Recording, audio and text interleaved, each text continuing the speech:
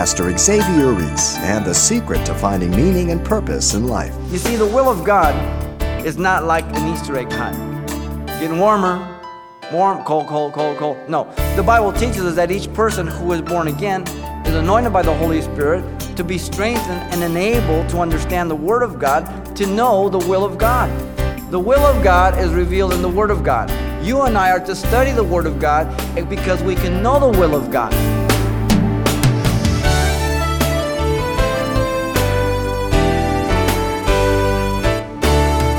Welcome to Simple Truths, the daily half-hour study of God's Word with Xavier Reese, Senior Pastor of Calvary Chapel of Pasadena, California. A good book or movie is full of suspense and the unquenchable quest for victory. But in real life, victory sometimes seems so distant, if obtainable at all. Well, today, Pastor Xavier digs deep into the truths of Scripture, revealing how true triumph is available to all who follow the Lord Jesus. Here he is with today's lesson, Isaiah chapter 42, Cyrus, God's chosen instrument. Prophecy is the unique characteristic that distinguishes the Bible from every other book, be they secular or religious. In the foretelling of the future events, the Bible puts itself at the examination of the whole world to see if it's accurate or it's not. We have before us one of the most amazing prophecies here in our text of Isaiah 45. It is recorded in the Bible. It is the calling of Cyrus, the Persian king, to conquer Babylon. One of the most amazing things, because Babylon is not a world power at this time. Assyria is. It's a joke to even talk about it. And yet, the Bible is his story, and that's what history is, his story. So it's no problem for him to tell his story before it happens. He's the eternal God.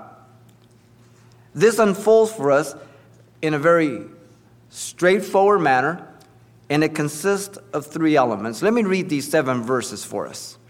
Thus saith the Lord to his anointed, to Cyrus, whose right hand I have held, to subdue nations before him, and to loose the armor of kings, to open before him the double doors, so that the gates will not be shut. I will go before you, and make the crooked places straight. I will break in pieces the gates of bronze, and cut the bars of iron. I will give you the treasures of darkness and hidden riches of secret places, that you may know that I, the Lord, who called you by your name, am the God of Israel. For Jacob my servant's sake and Israel my elect, I have even called you by your name. I have named you, though you have not known me.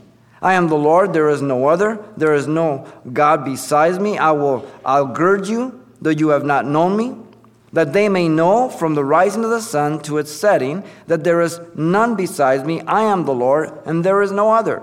I form the light and create darkness. I make peace and create calamity. I, the Lord, do all these things. And so here the record of the call of Cyrus, the Persian king, to conquer Babylon is given to us, and it consists of 3 elements. First of all, we have the details of the prophecy in verse 1. Secondly, we have the decisive victory of the prophecy in verse 2 and 3. And then thirdly, the deliberate motive for the prophecy is given in verse 4 through 7. Let's begin here with the details of the prophecy. It's just one verse, but it's loaded. Notice first, God calls Cyrus his anointed. The authority for the proclamation is given by the phrase, says the Lord, meaning Yahweh. The phrase is found repeatedly throughout the book. You cannot miss it. Over and over and over again. Thus saith the Lord says. The phrase is in opposition to all the other false gods of Israel through the entire section. And in chapter 40 to 48, it's really concentrated. Notice the word anointed.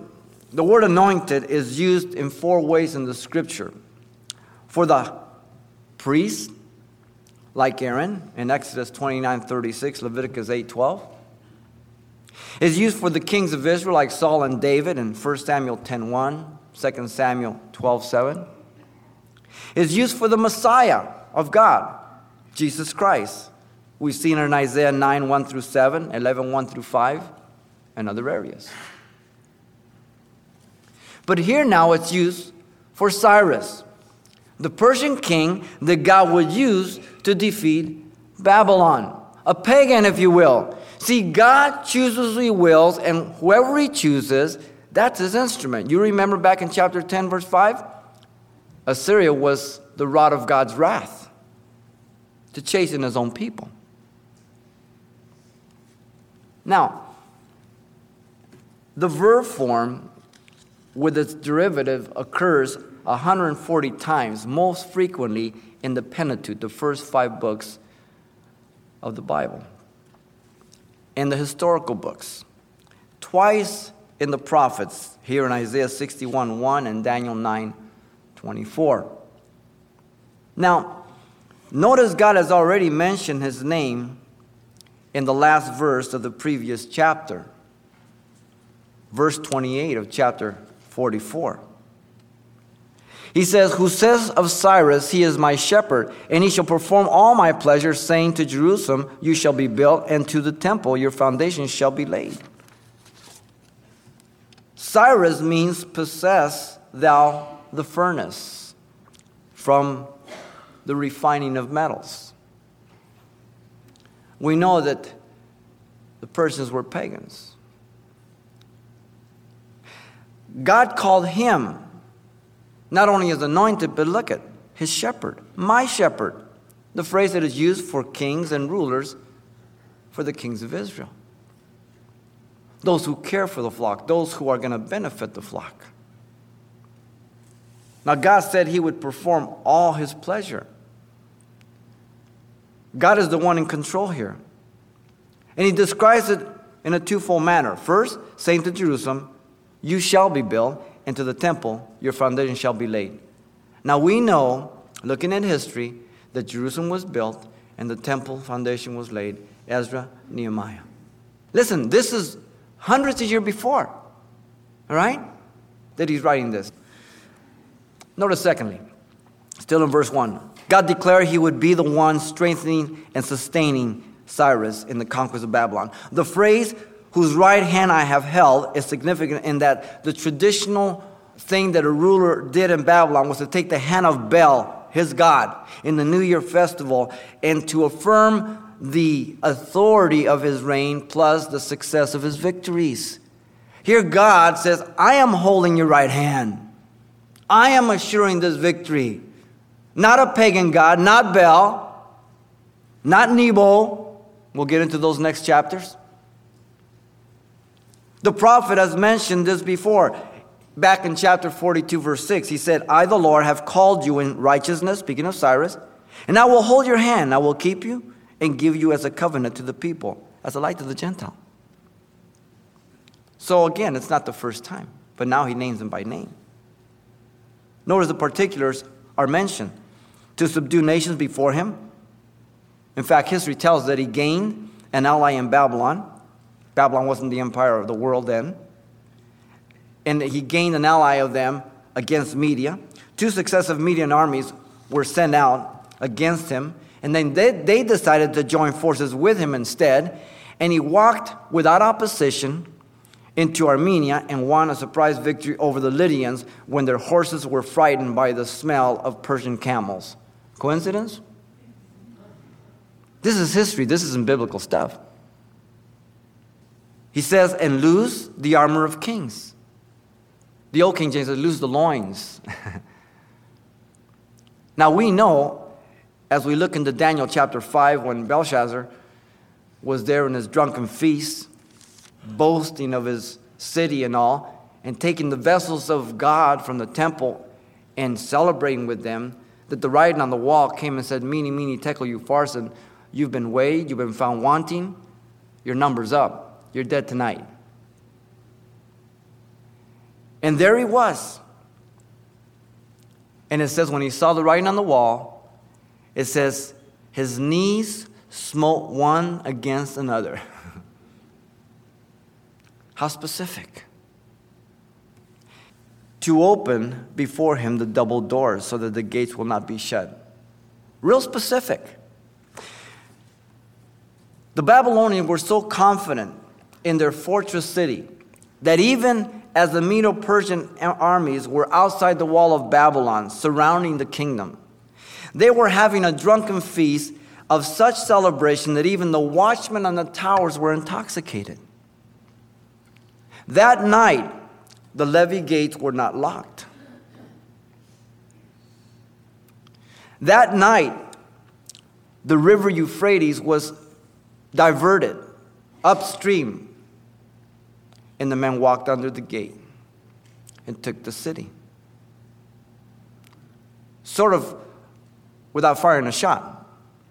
In fact, the majority of the city, they didn't even know it had fallen for days. It was so vast. It had been taken. They were party animals.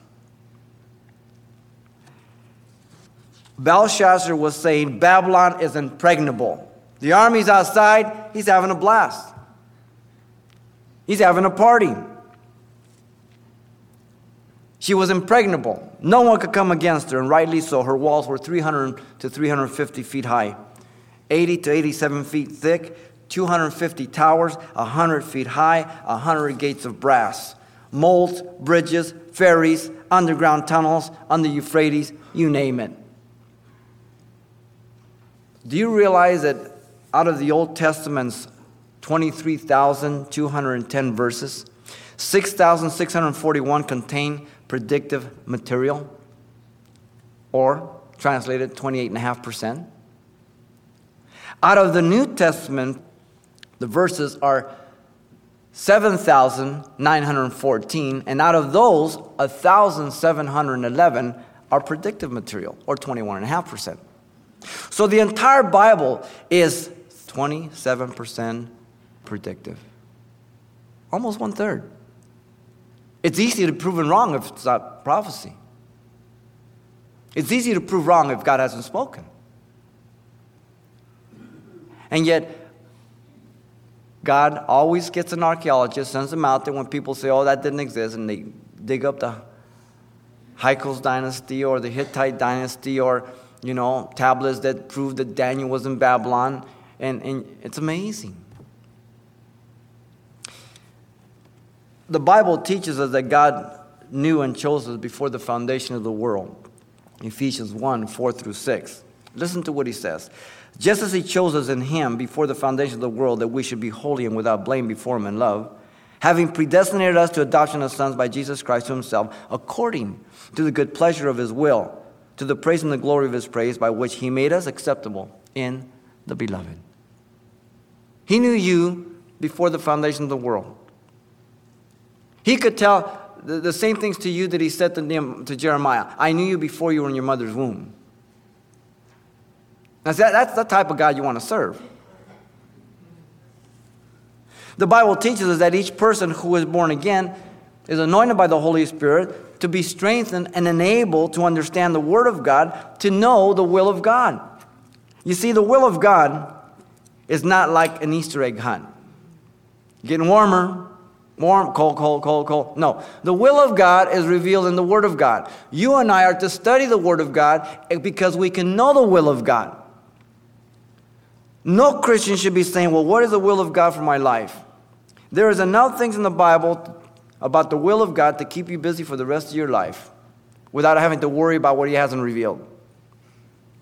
Listen to Colossians 1:9-12. For this reason, we also, since the day we heard it, do not cease to pray for you, in other words, their salvation, and to ask that you may be filled with the knowledge of his will, in all wisdom and spiritual understanding, that you may walk worthy of the Lord, fully pleasing him, being fruitful in every good work, and increasing in the knowledge of God, strengthened with all might, according to his glorious power, for all patience and long-suffering with joy, giving thanks to the Father who has qualified us to be partakers of the inheritance of saints in light.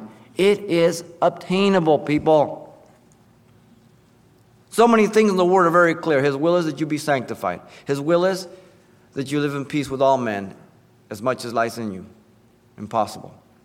His will is that you not be bitter. His will is that you reckon the old man dead. His will is that you put on the new mind. His will is that you make sure your mouth speaks things that are going to be edifying, not things that are destructive. His will is that you walk by faith. His will is that you don't make provisions for the flesh. His will is that you give all glory to Him. Should I keep going? There's so many things. You can know His will, and so can I. The Bible teaches us that the believer is to be with the mind of understanding that he and she is a soldier fitted for spiritual warfare and able to be victorious. Paul the Apostle in Romans 8:37 and again to the Philippians in 4:13 says this: we are more than conquerors through Christ who loved us. Through Christ. Don't forget that word. Through Christ. Then he says, I can do all things through Christ Jesus who strengthens me. All those things that God calls me to do, He will enable me. He is not the author of confusion. He never allows me to test it more than I'm able, but with every testing, show me the way of escape. He is so faithful. He is so faithful. These are the details of the prophecy. Now, if the God we serve is such a particular God in detail and so faithful to those details, does it not serve as wisdom to serve Him? Is it not sheer folly and stupidity to not serve Him or obey Him? Of course it is. Now we understand that clearly here, but it has to be put to practice where the rubber meets the road. When you're with your wife and you don't necessarily feeling passionate for her, and you feel more like saying something that's not very nice or just walking out. When something happens and all of a sudden you don't want to act like a Christian. That's where the times of testing come.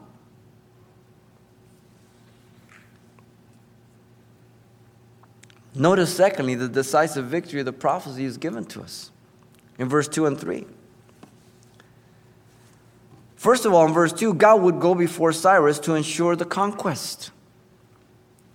I will go before you and make the crooked places straight. Now, the figurative language is common in the scripture. We read this kind of language all the time. The meaning is that God would go preparing the way for Cyrus to make the conquest easier with less obstacles. It would be God. He wanted Cyrus to know this.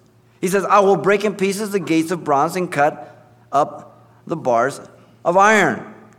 Now, according to Herodotus, the historian, the gates of Babylon were of solid brass and 100 in number. Gates represent, always in the scriptures, security, safety to a city. And where there's no gates, then there's no security, there's no safety for the people. God would demonstrate to Babylon that the arm of flesh at its best is clay in the hands of God. That's good. The arm of flesh at best is clay in the hands of God. We come up and he goes, oh yeah, here, go. Bring me something else. Interesting. Keep in mind that this is around 712 BC. This would not take place till 539 BC. 539. Calling the guy out by name, giving the details, speaking about a power that is not even yet a power. Assyria is the power at this time. Remember, we've been talking about it. Assyria was the rod of God's wrath. Israel was trying to depend on Egypt. He says, don't trust in the arm and flesh of Egypt. Assyria is my instrument. And yet he's talking about a power that's going to be destroyed before it's even a power. How interesting. Later on in chapter 46 and 47, the devastation is described in a little more detail against the gods and against the people. Now, this would be in fulfillment of the dream God gave to Nebuchadnezzar regarding the kingdoms of the world. In chapter 2 of Daniel and chapter 7. The only difference between the two chapters is chapter 2 is the kingdoms as man sees them. Man sees himself in chapter 2, the head of gold. Babylon, Nebuchadnezzar, absolute ruler. None like him, wealthy like no other. But then he says, because the astrologers and necromancers and all the soothsayers could not reveal the dream, and they say, well, no, give us the dream, king, and then we'll give you an interpretation. No. If you guys are who you say you are, tell me the dream and the interpretation. They couldn't do it. He said, okay, off with your heads. Daniel heard about it. He said, what's going on, Arioch? Oh, well, kings, you tell him, I'm going to go pray. Let me get my friends. Get the 3 Hebrew children, they pray. He goes in. God has revealed it to you. You're the head of gold. No one like you. But you will be superseded by an inferior kingdom, the arms and shoulders of silver, Medo, Persia. Whoa. Now we look back, we see that that's true in history. Now, Neb didn't like this. He wanted to be the head of gold. So in Daniel chapter 3, he erected an image of all gold, 90 feet high. That goes to show you a little bit of wealth of Babylon. 90 feet high in the plain of Dura. He says everybody has to worship it. At the sound of the trumpet, the drums, and so on and so forth, you bow down. If you don't, you burn in the furnace. The 3 Hebrew children said, listen, king, you've got it backwards. If we bow, we will burn. If we don't bow, we can never burn. And if God allows us to burn, it's okay. He's able to deliver us. No big deal. It's up to him. In chapter 4, Neb still didn't get the message after the children of Israel were delivered out of the furnace. And he's walking around Babylon and saying, oh, this Babylon that I have built, I this and that. And the watchers from heaven said, this is it. You've crossed the line. You're going to be an animal for a couple of seasons. I'll give you some R&R. Eat some hay. Look up at the sky. And when you regain his sanity, he said, there's a God in heaven who does as he wills. And no one can say, hey, what are you doing, man? I expect to see Nebuchadnezzar in heaven. There's going to be a lot of interesting people up there that you never thought was going to be there. And then there's going to be a lot of people who you thought that were going to be there. They're not going to be there. The gates were stormed in the reign of Belshazzar, Daniel 5. We're looking at it before it even comes to pass. We have the book of Daniel that gives us the account. The 70 years of captivity were just about up. And God was going to make the head of gold history. The kingdom began with Nabopolassar in 626, 605 BC. His son Nebuchadnezzar reigned 43 years from 602 to 562 BC. And his son Evil-Marduk succeeded him and reigned 2 years, being assassinated by Neriglissar, his brother-in-law, in 562 to 560 BC. And then he would restore Jehoiakim, remember, the king of Judah, from prison. Jeremiah tells us that in Jeremiah 52, 31 through 34. Nebuchadnezzar reigned for 4 years from 560 to 566 BC. And his son Labishi-Marduk reigned for only 9 months till he was beaten to death. And then in 556 BC, Nabonidus was appointed king by the conspirators, and he reigned for 17 years until 539 BC. Belshazzar is the son of Nabonidus, who either married the widow of Nebuchadnezzar or the daughter of Nebuchadnezzar named Notorious. Nabonidus lived 14 of the 17 years in Timnah, a city in Arabia, while Belshazzar was a co-regent king in Babylon. We know this now through archaeological digs and historical documents. You know, Proverbs 29:1 says, he that being often reproved hardens his neck, he shall suddenly be destroyed, not without a remedy. God is so patient with us, and yet there are people who fight against God so hard. Outside the church and inside the church. Both places. Pastor Xavier Reese and the ongoing battle for authority, along with the importance of surrender. There's still more to come next time. Now, if you won't be able to join us, though, here's the next best thing. You can pick up a copy of this message on CD for only $4. And the title to ask for is Cyrus, God's Chosen Instrument. And make sure you pass on this study to someone in your church or Bible study when you're through listening. Now, once again, the title to ask for is Cyrus, God's Chosen Instrument, or simply mention today's date. You can request your copy by writing Simple Truths, 2200 East Colorado Boulevard, Pasadena, California, 91107. Or to make your request by phone, call 800-926-1485. Again, that's 800-926-1485. or the address once again is Simple Truths, 2200 East Colorado Boulevard, Pasadena, California, 91107. And thanks for telling us the call letters of this station when you get in touch. This really helps us track the effectiveness of this outreach in your area. Other religions may claim to have a handle on the truth, but in our next study, Pastor Xavier Reese points to the evidence for the one true God. That's right here on Simple Truths.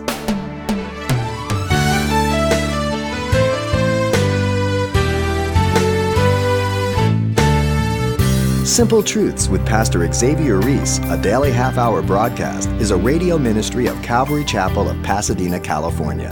www.calvarychapelpasadena.com.